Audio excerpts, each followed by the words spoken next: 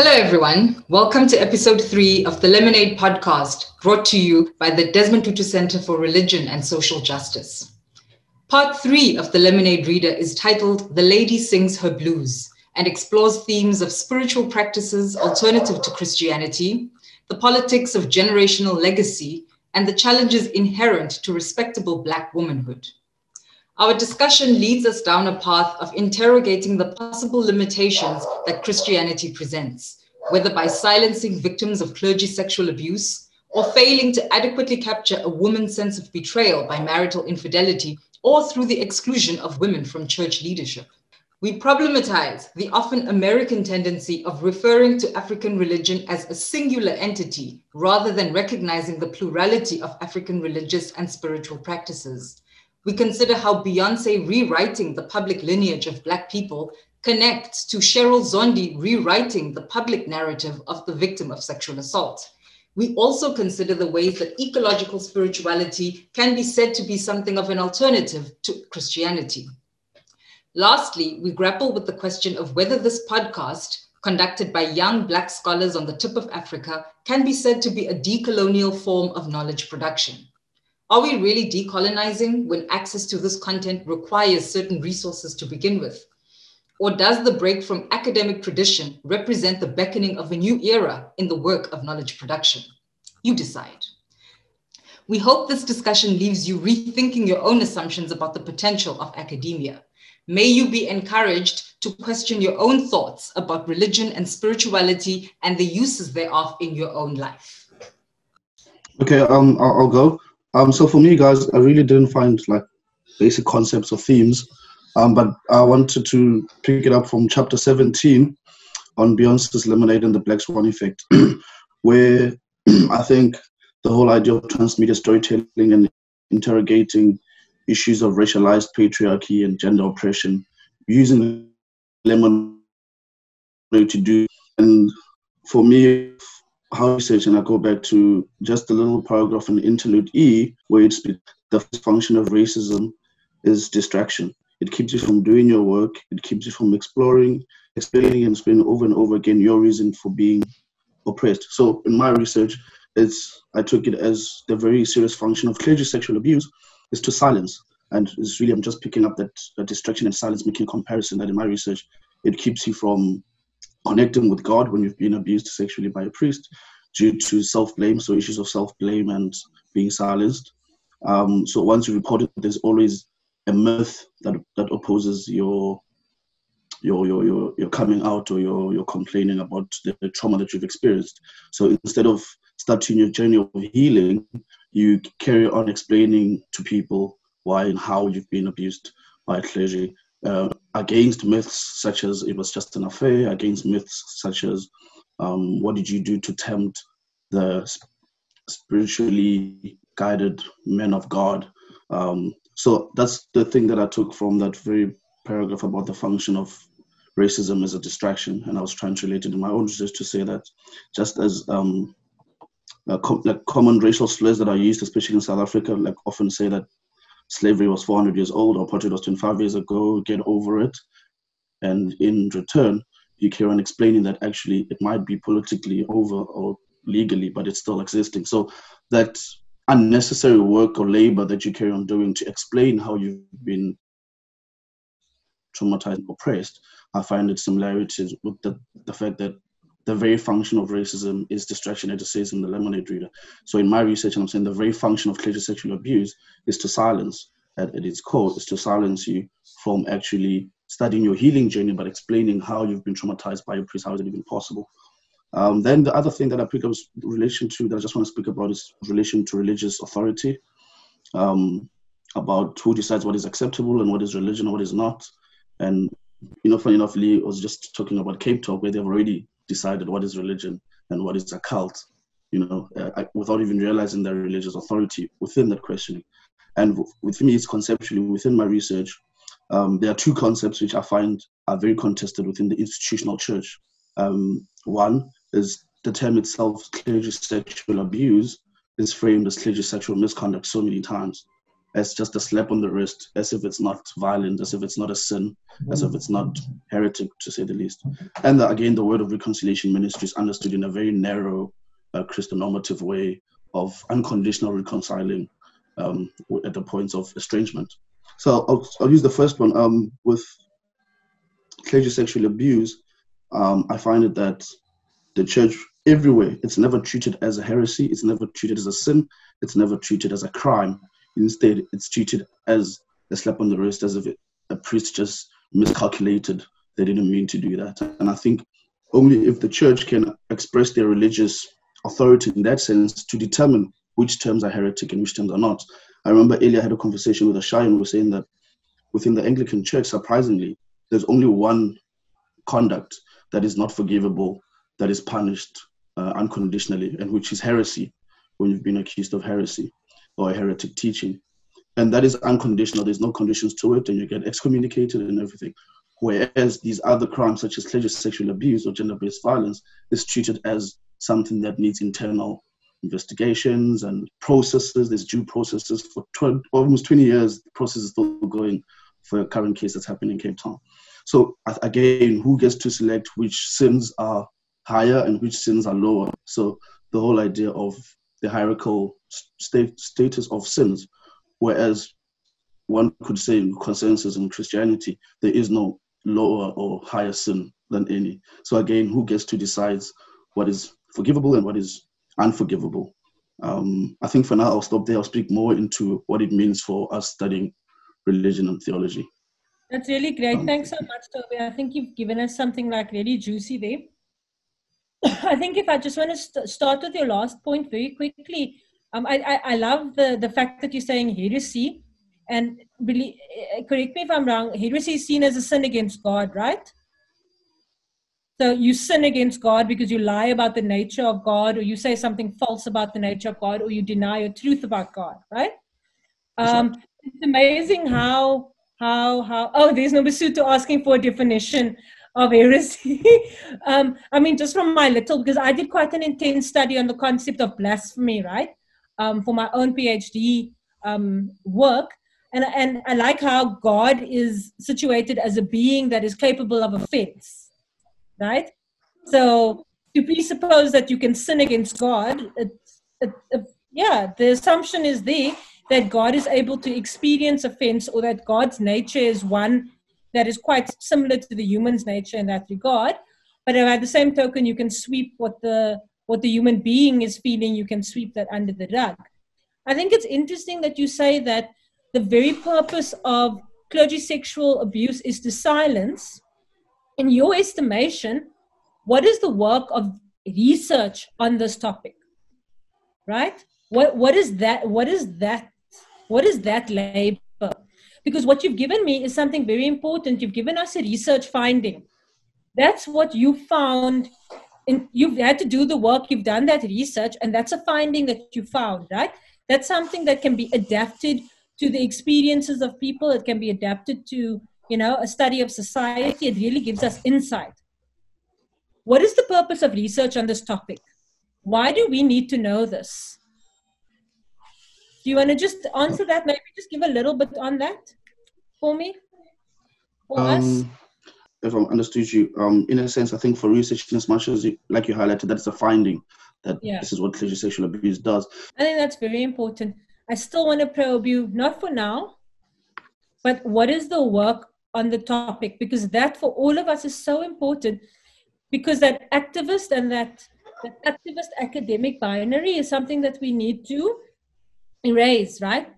So there's an academic answer, income commitment to social justice. And I think that there's something important for you to figure out there. Because if clergy sexual abuse is an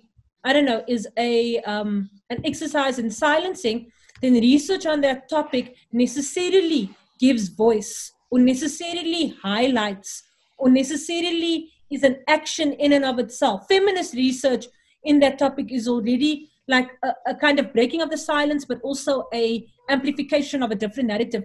So think about that. And I think all of you should think about that, what is your topic, and what is your topic contribute to society, but what does the study of that topic contribute to the academy and society as well? So Ishaya, you can think about that as well. Why is it important for us to know what the ACNN is doing? We know that they're doing important things, but why is it important for us to know this, and why is it important for us to study it in the ways that we do? Okay, so all of you just think about how you can apply that to your own topics and your own research. I think it might be valuable. Okay, can we go to Sakina then? Unless Camden's ready. Hi everyone. Okay, so chapter 18. She gave you lemonade. Stop trying to say it's tang. So there's this one quote that I want to pull out by that Birgitta J. Johnson in this chapter brings forth. It is particularly telling that at the same time black male artists are employing the same number of songwriters, collaborators or more for their successful and critically acclaimed album projects, and no one is questioning the use of collaboration or creating memes about their lack of talent or genius. However, when Lemonade arrives months later, Beyoncé's fitness as a creative talent was called into question due to her use of collaboration and her abiding by the standard legal practice of crediting each contributor on every musical aspect of her visual album. So what I'm taking here is that there's a double standard when it comes to men and women in society, and this is also shown in Beyonce's in the reaction to Beyonce's visual album. If you take J. Cole is an acclaimed writer. They don't bother hating on him for having a ghostwriter. Then you get Beyonce, and she comes in with her album, and she gets called out for crediting people for their contribution to her visual album. And I find that this double standard and the manner in which men and women are juxtaposed against each other in this essay, this is similar to my research. So my research is what is the representation of Islam and Muslims on a public broadcast program in South Africa. And I feel like that this is similar to my research because it indicates that Muslim men and women are held to different standards. Muslim men are known to have agency and freedom, and in layman terms, they can do just what they want. But this freedom and agency is not extended to Muslim women. This a combo of freedom and agency. This freedom and agency portrayed as homogeneous, and this homogeneous representation is terrorism. So Muslim women, on the other hand, are being portrayed as being oppressed. So on the one hand, you're either it's that you're oppressed, or that you are doing the oppressing by pushing forth the narrative of hijab, of being a visible Muslim woman in society.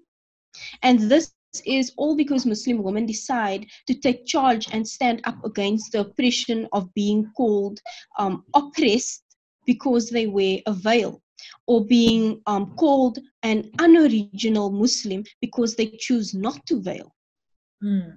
So they are standing up against the suppression and injustice. Michelle, the author in chapter 13, To Feel Like a Natural Woman, brings forward Chimamanda Ngozi Adichie's interpretation of feminism, as well as her contestation of Beyonce's type of feminism.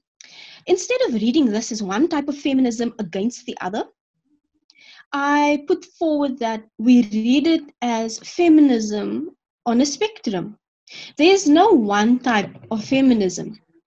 Based on the context you are in, an empowered woman, a woke woman, differs. An empowered woke person is not the same visible depiction in every context. For example, in South Africa, an empowered woman ranges from a woman who visibly wears hijab in public settings, to women who wear tight-fitting clothing, to women who wear loose-fitting clothing, to women who wear suits in their daily lives.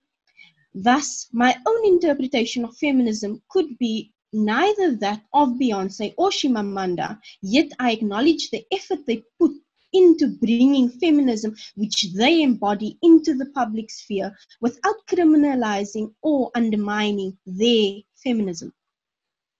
When we look to Habiba Badrun's work regarding Muslims, she shows us how slaves who worked in the kitchen under their slave owners' management lived out their embodiment of agency in that very kitchen.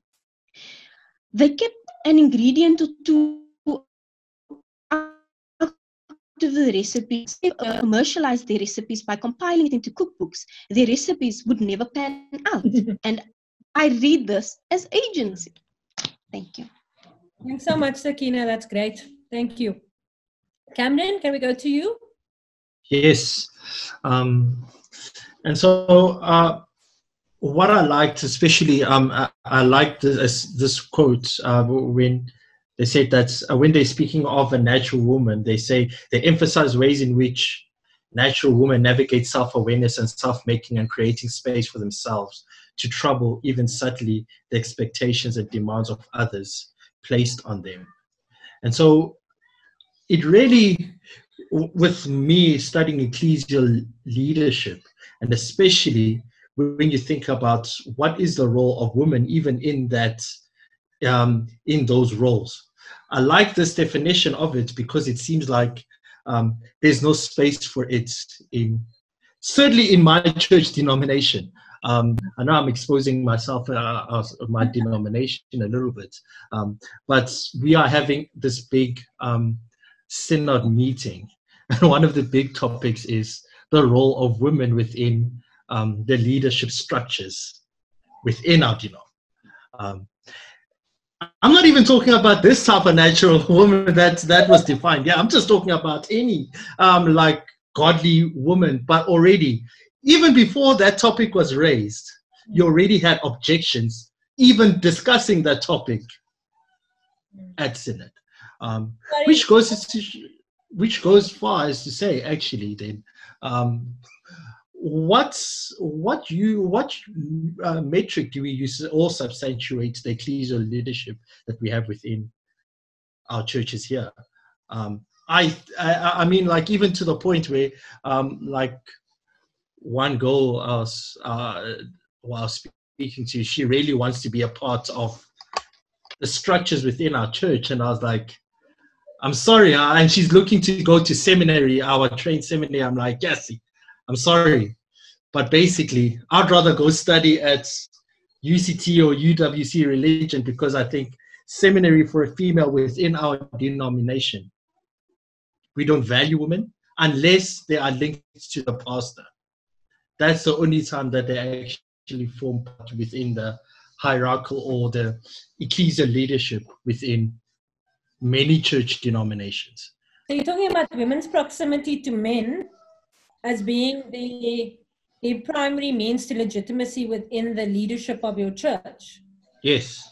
And I like that you brought up the title of that seminar, The Role of Women in Ecclesiastical Leadership, because it's almost as problematic as starting a sentence as Bushiri is a scholar, right? Because when you're saying that you're looking for the role of women, you're saying that in this context, women are not normative. The space itself is patriarchal, the space itself is male, and women's inclusion in the space is exceptional, right? Yeah. Yep, that's pretty interesting. Women's proximity to men, blackness's proximity to whiteness, power's proximity to privilege. It seems like there are all these various, like, you know, terms and conditions that apply and are used to kind of qualify the existence of marginalized people within various spaces, which is why Sakina's reading of agency is also so interesting, right? Agency as small, quiet revolutions, agency as massive, big, you know, depictions of protest and of protest and revolution. Thanks so much. That's super interesting. The next person that I see is Nobisutu. Good afternoon, everyone. So for me, with my focus on African traditional religion, I have been picking up things that pertain to this topic in general rather than my specific research topic at this point. So one of the things that Michelle Beverly raises in chapter 13, To Feel Like a Natural Woman, she talks about the collaboration of the various creatives that Beyonce engages in the album. And she talks about collaboration as spiritual praxis. And that for me resonated because as I read particularly Black African scholars writing on African religion, and certainly even in my own personal experience as I go through this, it feels like it's not just a case of doing scholarship in an objective kind of way. There is the way even they write, there is almost a spiritual journey that they're undertaking. I'm thinking about people like Masondo, whose article, for instance, the title of one article says, "Why do you hate me so much?" which really makes it more a personal issue than just an academic issue. And I think there is a various, not necessarily collaborating as in writing one piece, but the contribution each scholar makes in the understanding of African traditional religion feels a bit like academic work, but also spiritual praxis, a lot of affirmation of the African ways of knowing that are also mentioned by Brooks and Martin in chapter 16. So I see a dissecting of what has been scholarship on African religion, but also a reconstituting of what it is. So I think about people like Mokgethi, who write about their experience of going through the process of ukuthwasa and really demystifying all those things that previously were just covered up as African custom, African things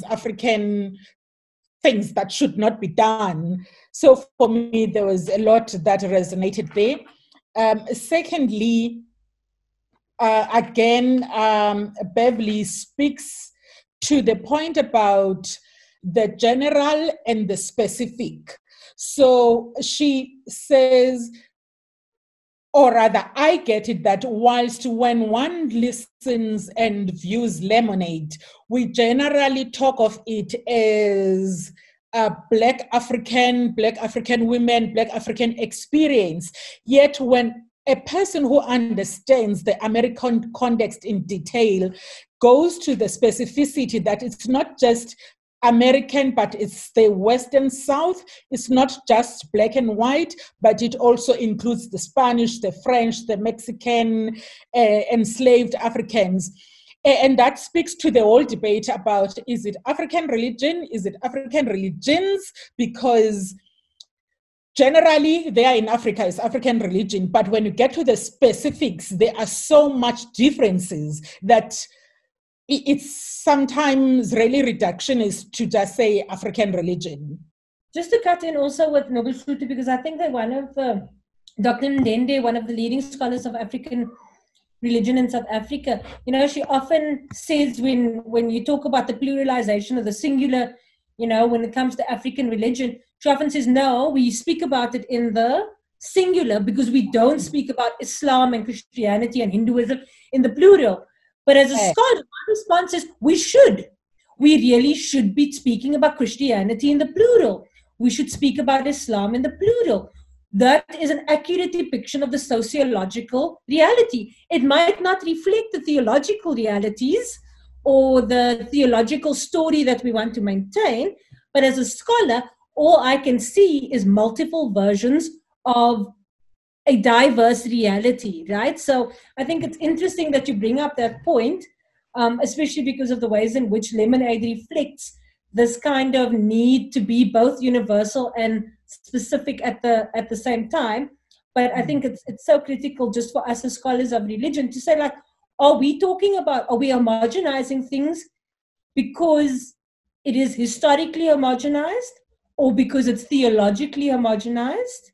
And if we are doing that, why are we still holding ourselves hostage to why are we being held hostage by history and by theology when we are necessarily trying to open up spaces for more? So thanks for that. That's really exciting. Thank you. Rivka? Yes. Thank you so much. Yes, I also enjoyed chapter 13 a lot with Beverly. I think that the way that it relates to my research is around the decoloniality in scholarship. I think that in chapter 13, the Aretha Franklin, Beyonce, and the ecological spirituality of Lemonade. The author frames Lemonade as an ecological spiritual praxis of Black female performativity in or through visual art.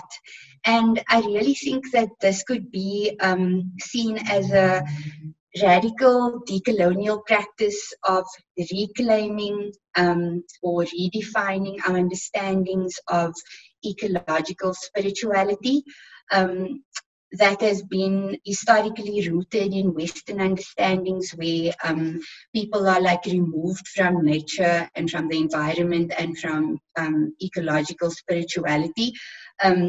So I feel that in this chapter, by centering a different type of spirituality or by proposing this different type of spirituality, opens it up.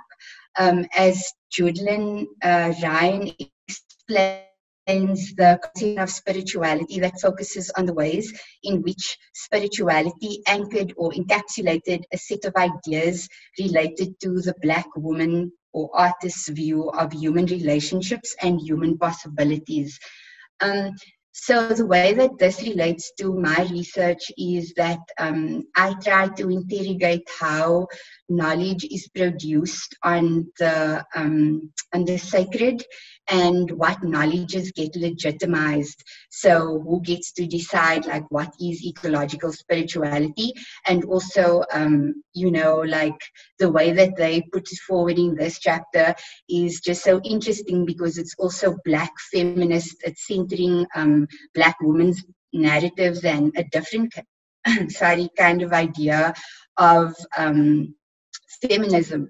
So I think that it's a very radical decolonial practice, and I think that's the beauty also of Lemonade, as we've been going through it with all these different understandings. So many of us can read the same chapter and take different things away from it. You know, we come to it and we arrive at it with our own understandings, and I think that's why research can't be ahistorical. So the way that, you know, we try to practice reflexivity or, you know, situating ourselves in relation to what our research is, I think part of that decolonial project is not to like, yeah, to remove the history or the past. Yeah, I think that's a summary of what I was thinking about. I wrote a short something, so I'm going to be reading, and so I'm going to sound as entertaining as possible so I don't sound like I'm reading. Okay, so I am thinking of the rejection of respectability. My little theme that I picked up is from chapter 16. I used to be a sweet mama, Beyonce at the crossroads of blues and conjure in Lemonade by Kenitra Brooks and Camila Martin. So in this paper, the authors argue that Beyonce's sonic and visual expression channel the feminism of blues singers like Gertrude Maroney in the early 20th century. And drawing from Angela Davis's paper on blues singers, state that Black blues singers subverted patriarchal norms through financial independence and aversion to marriage and a preference for multiple partners, often of multiple genders. And in addition, the historical connection between the blues and conjure stems from the blues status as a musical form derived from the Negro spirituals of the enslaved. They offer that Christianity proves inadequate at articulating the range of emotion experienced by Beyonce's character in Lemonade, saying, "It is the Beyonce character's very battle with the symptom of patriarchy known as marital infidelity, a sin often ignored and perpetuated in the church structure when committed by its men, that causes her to cry out to older traditions that celebrate the Black spiritual feminine." So the question that I am asking then is, if Beyonce must eschew Christianity in order to thoroughly process all of the messiness, the confusion and contradictoriness of herself and her experience, what does this say about Christianity? And specifically for my interests, what are the implications of a Black liberation movement whose spiritual tradition is steeped in denominational Christianity, right? A question I've been thinking about lately in relation to my research is it possible that the South African liberation movement had an oppressive nature within it as a result of its kind of connection with Christianity? Now, previously, I was thinking about this in relation to the exclusion, the erasure, and possible silencing of Black people who, A, were not Christian, and or B, who were not even religious at all. But now I'm thinking about it even in relation to the self-identified Christians. How much of themselves were they really welcome to bring to the party if the soundtrack can be said to have been all about respectability? So an example I'm thinking of is, prior to the formation of the ANC Youth League in 1944, the mother body is now understood to have been quite conservative. And at the time, I mean, in 1912 and in those early years of the ANC, it was very, very deeply Christian. Many of its leaders were themselves church leaders, church members. That was kind of, the culture of it at the time. It was quite conservative, insisting on non-violent protest and refusing to engage in any military warfare. The eventual formation of Umkhonto we Sizwe in 1961 would suggest that the peaceful forms of protest had proven ineffective. So I am wondering, to what extent might the commitment might the will and agency of the Black populace have been muted by the ANC's commitment to Christian respectability? And not only the ANC, but also the commitment of Black people in general at the time, right? What does it mean even for the expression of self, if the self had to a quality that was palatable to whiteness by conforming to a Christian respectability? And what implications did that have on the ideas that they came up with and the forms of protest they chose to engage in? All right, I'm gonna stop there for now. These are my thoughts. Yeah, it's gonna be cool. So Nobasuta says here, Black men willing to fight for liberation of Black people from the white regime, but they were willing to liberate, but were they willing to liberate Black women from their own patriarchy? Because the black men who were given the mic and who were often the reference point for the media to talk about what the whole movement was about, themselves were very happy to silence the Black women among them and happy to treat the Black women as if, you know, they were down to clown kind of thing, right? Like they were less serious about the political aims of the movement, but more willing to acquiesce to whatever entertainment that Black men wanted from them. So, yeah. Again, something that I found, guys, how I've been wondering, how is it that Black men, specifically in South Africa, are able to theoretically embrace and side with the constitution, so the new constitution that is gender inclusive, yes, and yet find it so difficult literally to practice it, especially on that gender aspect. So if you go anywhere, whether it's churches or the schools, they are very much pro-constitution, which is very gender inclusive, but yet they find it so difficult to do like it says, you know what I mean? And I've been wondering, why is it happening specifically to Black men in South Africa so much? The thing that I wanted to bring up now was also the fact that so the liberation movement is hardly ever critiqued for its kind of its loyalty to mainline Christianity. It's Methodist, it's Anglican, it's Reform thingy. They don't want to talk about the Ethiopian Episcopalian churches. They don't want to talk about the Black churches that are non-English speaking. They don't want to talk about the hundreds and thousands of house churches that exist within South Africa. It was about the English-speaking mission churches. And I mean, that's about proximity to power, right? Yeah, so I think that's also part of what's missing from the narrative. And also, obviously, there was never a critique of the Christonormativity of the BLM movement, right? How other religions were only included for the sake of, for the sake of sentimentality. They were never really as deeply involved, or they didn't get the same kind of space that Christianity gets. So I think we're moving in your study is moving in a really cool direction. Good luck with it being a mini thesis, because you have so much to say. Yeah. Okay, we'll move on to Ash quickly. Well, not quickly, we'll move on to Ash. So I was intrigued by chapter 15, by Aesthetics by Tanisha Ford. And Ford states that Beyonce is reclaiming the power of Black people and rewriting public lineage of Black people and recentering them in the history of the world. So she does this with various imageries throughout the visual album.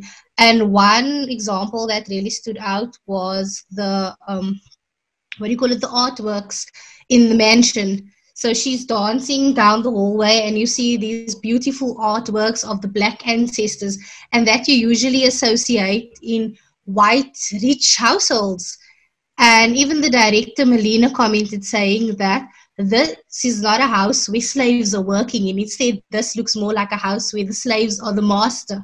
So in that reclaiming of Black power, another example that also comes up in Ford's essay is that an example of in 2014 when Beyonce and Jay-Z took a 90-minute private tour of a museum.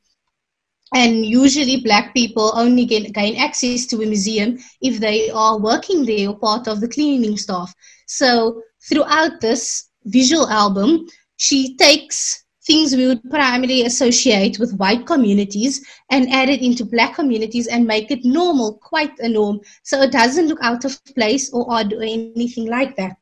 And I think this relates to my research in Cheryl Zondi's narrative. So my research question is how social media uses support or challenges patriarchal norms in a case of clergy sexual abuse, but the way they receive Cheryl Zondi's narrative and how they interact with her narrative plays a big role as well. So there's this public common discourse that victims of sexual abuse or clergy sexual abuse need to have visible signs of physical abuse, they are silent and frail, and that the violation is usually done by a stranger. More so that the violation occurs when women are out at night or in an appropriate place or wearing something provocative. But Cheryl Zondi's narrative is the complete opposite. She colors outside of the lines of what a normal or acceptable or known common narrative of sexual abuse is. She was violated by a pastor. The violation happened in the church mission house or when she was touring musically with the church. She didn't ask for it or was wearing anything provocative. So her narrative basically makes us rewrite and rethink of narratives of sexual abuse. It eliminates or tries to erase that idea of single story narrative and with a predetermined idea of what a narrative of sexual abuse should look like. And secondly, equally important, I think, is that having her narrative or her testimony accessible on social media in a way in which social media publics can now engage with the narrative. They can now give their comments, call each other out as they are, whether they agree or disagree with each other's comments. And that was not previously possible. Instead, the only engagement we would have was via second-hand accounts of the journalists. So social media publics are now joining in on this conversation. They are now deciding or, creating how we view narratives of sexual abuse and how we interact with narratives of sexual abuse. Now, having said that, in the Reader Lemonade, there are two very important concepts that resonate in my heart. The first one is a broad concept called sonic culture or ecological spirituality. Now, the issue of sonic culture for me, it speaks of the production, the distribution and the consumption of sound. And it's very important to me because it connects, sound with the environment, and it make us to see sound as something that one can be able to learn from, and it can be a kind of a product of both teaching and learning. So it relates to my own research because I'm doing a research on the public pedagogical function of religious media. So it shows me that for most of what I've read and what I've heard about religious media scholarship, it has more to do with the issue of mediatization of religion and things like that. But now one is seeing that the religious media can be a platform not only to mediatize or commercialize religious product, but it is a platform where teaching and learning can take place, but not a teaching and learning that is restricted within the four corner of a school wall, but something that can take place in the public. And when I look at you of ecological spirituality, that was used by Beverly Michelle, it's very important to me because I try to relate it to the question of religious authority. Who defines, what religion is, or who belong or who does not belong. Now, looking at that concept, for me, it brings me again to what I've said before in the issue of banner religion. Because when we look at and try to see who belong or who does not belong to a religion, it is important for us to be able to see that that is very problematic. But of course, not just problematic, and to also see that there is a difference between institutional religion and just people being part of a religion and using that symbols and using whatever they get from that religion, to be able to portray, whatever they want to portray. But in portraying that, they are not speaking for that religion. They are not representing that religion. They did not receive like a kind of endorsement from that religion to do whatever they are doing. So for me, these two concepts resonate very well in my heart and also in connection to my work. So I'm just going to stop here for now. Thank you. I just want you to each just take a minute or two to talk about in general. Is this podcast as a product and a process of knowledge production in the study of religion and theology? Right? Just reflect on its place and its meaning. It is different, right? It is trying to do something that is exceptional. But just speak about that experience, not only for yourself, but also for what this can mean for the next generation of scholars, of whom we are part, right? So we are part of a new generation of scholars, I think, working within the decolonial term, working within this raised consciousness and this higher level of, the space of higher awareness around and renewed commitment to critiquing issues of injustice in society through our academic work. So I think I've given you a lot of breadcrumbs there, so I'm just going to leave it.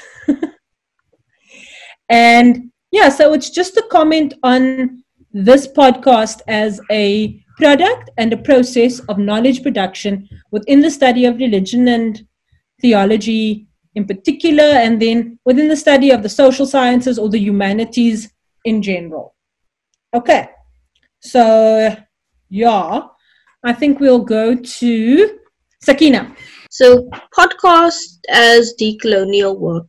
I feel that podcast can be understood as decolonial work because if you look at the context of COVID-19 in South Africa, we were faced with unprecedented times, and suddenly a previously disadvantaged university like the University of the Western Cape was expected to go fully online with its limited resources compared to the University of Cape Town, University of Stellenbosch and the likes, who have these resources because of the history where they come from and also the funding that they have going on in the universities. We could not attend classes in person and had to find new ways of being taught. For me, podcasts are one of these new ways. So when it comes to my research, the Bridges Initiative is a podcast which is moving to destigmatize Islam in society, as well as combat Islamophobic narratives which have been perpetuated in American society thus far. This is why I feel that this podcast, as well as many more which will come from our collective efforts, is so important for education. People who might have never picked up an academic journal now at their fingertips have the ability to access a podcast and listen to it. Even people with reading impairments can listen to a podcast and learn something new. What can this podcast tell us about the future of religion and theology in South Africa? So religion and theology in South Africa is developing and transforming. And I see this at the Desmond Tutu Center for Religion and Social Justice, because we work on contemporary issues in religion and theology in terms of intersectionality. For example, when we're looking at how a mainstream concept such as the Bayhive could be seen as performing as religion. Take my very own research on how media representations of Islam and Muslims are being perpetuated in South African society through the national broadcaster. These are all transformative ways in which religion and theology is developing in South Africa. And we need ways in which to engage with these developing and transforming ways. And I put forward that podcasts are this way. One of these ways. COVID and the politics of knowledge. COVID has shown us all that knowledge production happens in the places where we as people are challenged the most. In this very moment, we are in the process of producing knowledge. The knowledge production snobs, if I may call them that, who argue that knowledge production outside of the academy is not knowledge production, can now see that this is a form of decolonial knowledge production. It's a different way, but the same results. Contribution of knowledge to the academy. So, in my view, the answer to is this podcast contributing to the decolonial turn in terms of looking at religion, theology, and ways of learning? I would say yes, in the sense that the text we're dealing with is so not typical of scholarship relating to religion and theology, in that basically we're reading work on a celebrity and popular culture, which I think the more conservative of the religious people would say, wow, blasphemy, why are you not reading something closer to the scriptures? Could you not find something Christian or something Islam reflective of the constituency of the scholars here? I think it's also challenging the areas of focus we would normally, or the sources, resources we would normally consult for our own work to enrich the work that we do. So now you're reading Beyonce, things relating to sexuality, to the church, to Nigerian religious, all sorts of things that are not a straight line to the research that one focuses on. And so that causes one to really ask the questions of what is religion really? Because when one thinks about how Beyonce is held up so much, it's almost like there's a full cult all around her, the people who relate to her as an artist and the kind of person that she is doing. I mean, the kind of person that her work goes to. But I would also question how decolonial is this that we're doing, because honestly speaking, we are all sitting here from a position of privilege in the time that a lot of students at UWC in particular are struggling to gain access to resources, to attending classes online. The only times anybody has not been here has been when they've had a commitment elsewhere, rather than that they didn't have data. So how decolonial, therefore, what have we had to do outside of our normal lives that has made it possible for us to be here? And I don't know everybody's home situation, but my take is that actually we would have been able to do this irrespective. So what have we turned upside down, other than that we're now consulting, sitting in our own lounges and dining rooms and wherever we are? I also think, which is my last point, how much challenging are we willing to, or have we been willing or even been open to talk about things maybe outside of this text that we're reading? Because I'm thinking now, I can't remember which chapter, throughout this text talks about Beyonce, about being a Black woman and this Black woman, the power of the Black woman, and yet just in one paragraph, the point is raised. She talks about herself as a mix of Negro and Creole. And the explanation given there is Creole has not necessarily been always regarded as Black. And I ask, but there's something now, it seems, about Black being the attractive race to be.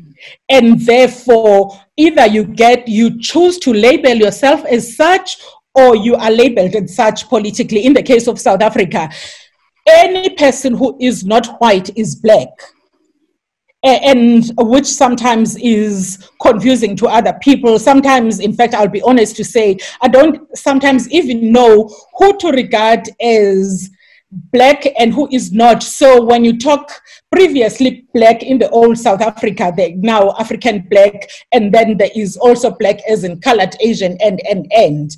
So how much of the choosing and unchoosing of Black, self-proclaimed, have we even interrogated in the space? Because decolonial is talking about the subaltern, about the Black, but how much of that, how many people in the South African context of the previously un-Black, now Black, regard themselves as such? All right, thank you very much. I think in terms of the question, if what we are doing is contributing to knowledge production, for me the answer is yes. Yes, because most of the things that people hear about religion today are things that the media put out there.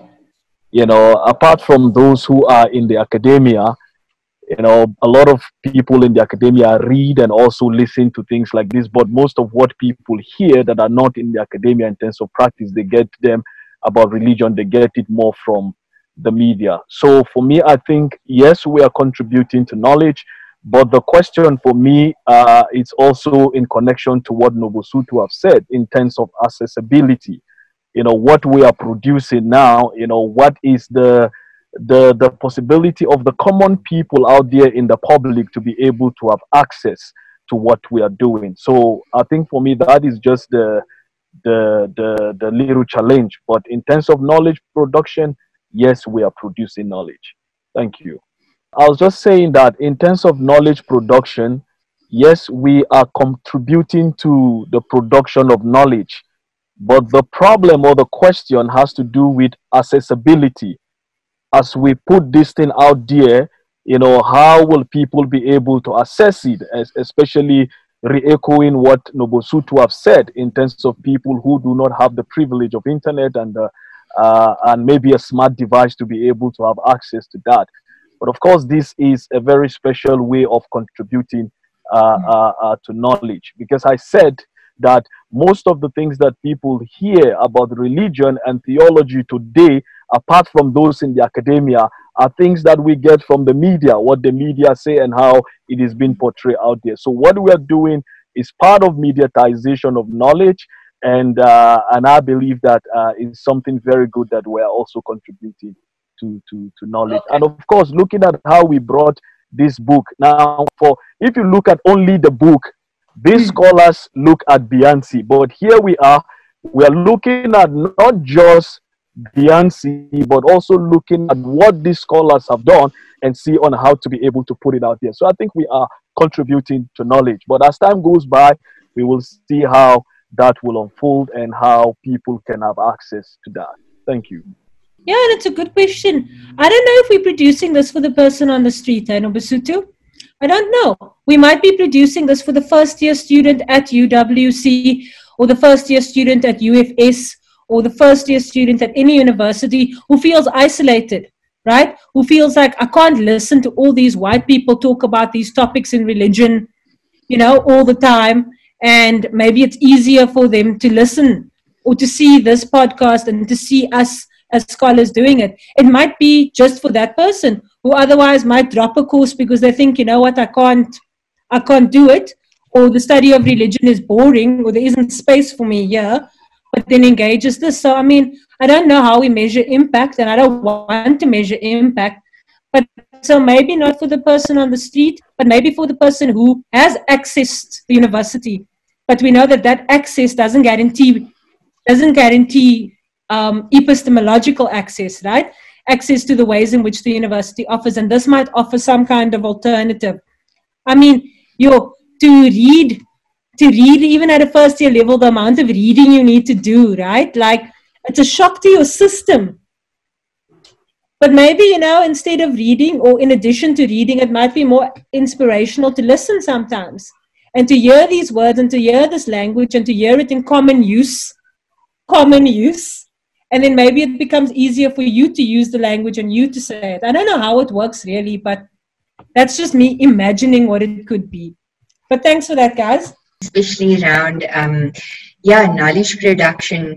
On the podcast as decolonial work or an educational tool, what can this podcast tell us about the future of religion and theology in South Africa? I think that maybe it opens up the study of religion in an expansive way, making religion more fluid.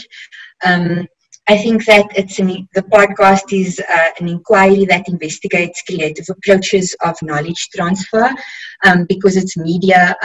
And it's also like, I would like to see any of you guys or students put forward something like a media production or a film as your thesis, rather than having to write a research paper. Because if we are arguing that knowledge production is changing, and if we want to make it truly decolonial and not have like exam, that could be a next step where it's accepted as a piece of work, that doesn't need to be accompanied by a research paper that's written.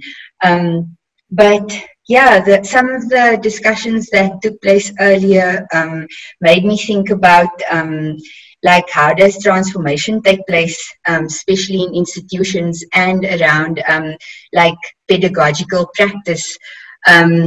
I think that, like, I don't know, maybe I still have a lot of learning to do. I've never taught in a, okay, I did as a, like, a tutor once in undergrad, but I think that, like, a quote that came to mind about one of the ecofeminists that I was reading about said that you have to kind of battle within yet against, the same way, like, critical, or the same way that horror movies kind of operate in this mainstream Hollywood setup.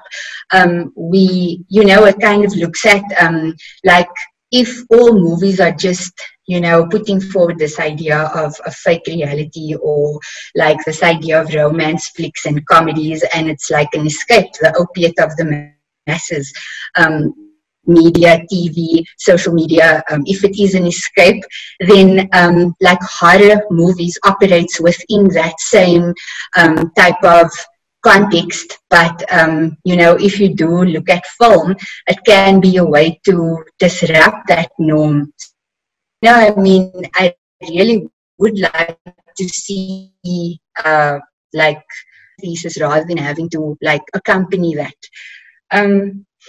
Yeah, I think I'm a bit tired, but that's all. I'll stop there. I definitely do think that this the podcast does contribute a lot, especially into knowledge production. Sorry, my kids are just walking in now, so if you hear noise in the background, it's just perfect timing as always. So it definitely is knowledge production, especially in the ways in which knowledge is consumed, and I like the way that actually we still were able to do academic work even in spite of coronavirus. And so that's one big thing which I really take away from it, and especially in the way that this podcast contributes. And also, secondly, is also when you think about religion and theology, it's always done from a certain perspective and from a certain lens. And one of the critical things we have done in this podcast is that we've actually critically asked that perspective itself, and asked very critical questions about what is blackness and even American imperialism, and critical questions which actually lead many of us to view theology and religion through a certain lens. And sometimes we underestimate how much that influences itself within our work. Also, yeah, I think one of the things is that, especially in my past historical studies of theology and religion, it always was seen or asked questions from European or American, North American, American societies, and it asked those questions. And what I liked about that is that we asked questions as it relates to us as Africans. And so I really appreciated that a lot, that even though we read this book of Lemonade, we still actually even filtered it back to what does it really influence us as African scholars.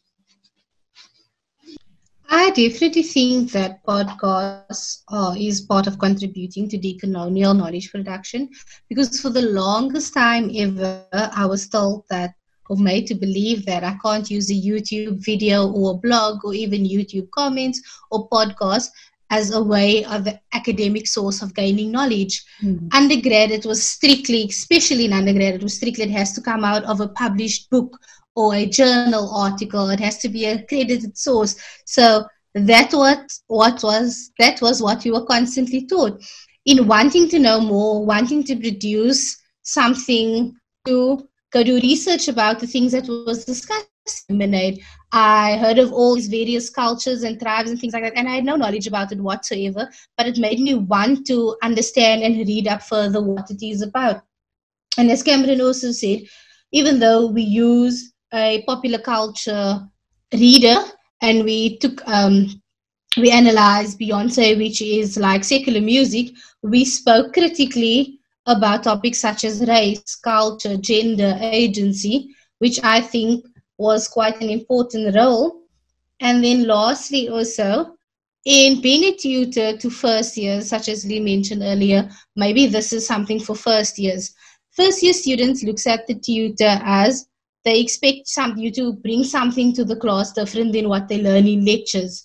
And I remember there was always times that I had to think of alternative ways to explain the course or to keep students interested. And I think a podcast is one of these ways in which we can keep students interested and not move away, but basically add to the traditional ways of how we study religion or how we study in the academy. Well, for me, the question as to whether this podcast can be used as an educational tool, it's yes. With regards to knowledge production, it's again yes for me. And I mean, I feel like what shouldn't be used as knowledge production, who gets to determine it? And I think for me, for example, Beyonce's Lemonade album and how would you use the whole album of Beyonce, how she's used shared emotional world of transmedia storytelling to interrogate issues around gender, issues around racialized patriarchy and oppression. So for me, I think like we live in a world or in a time where intelligence comes in very different forms and shapes. So therefore, there's a need to kind of change the traditional way of the student-teacher relationship. And this reminds me again of, I've only really enjoyed 2 modules when I was a student, and that was when I was doing my first year, which was philosophy, and I was doing my final year, which was actually the one that Lee actually came to teach. And when I'm saying enjoying, it's because, and not just speaking on my behalf, I know quite a few students that would actually look forward or couldn't wait for the next class because the conversation was so different from what we're used to. The way of teaching was so different from Model C schools or private schools. Some literally cannot even construct a sentence in English, but that doesn't say anything about their level of understanding of the content. And I was thinking things like religion and theology, it's very experiential work. I mean, it has to do with the way that you're living, and surely it can't be taught in one way. So I feel like this podcast, what it has done, it has illuminated it's ways of studying theology, ways of studying religion that is not so traditional and that is not so linear shaped. And that, for me, I think it must be encouraged within theology, because as theological, we are running the risk of being very confessional, especially when you're doing systematic theologies and doing biblical studies, whereby we only depend on the scholars that we've read without actually understanding lived realities of people and how they relate in their own theology. So I think a podcast is one of the ways in which we can, and not the only way within the decolonial. I think based on access. So obviously not everyone's going to access it, but some will, and that's a step in the right direction. We need to explore more other ways of actually accessing information that other people that are on the ground that can't afford resources to actually. As it is a podcast, you could be listening to it on your way from home or to work without actually being in class.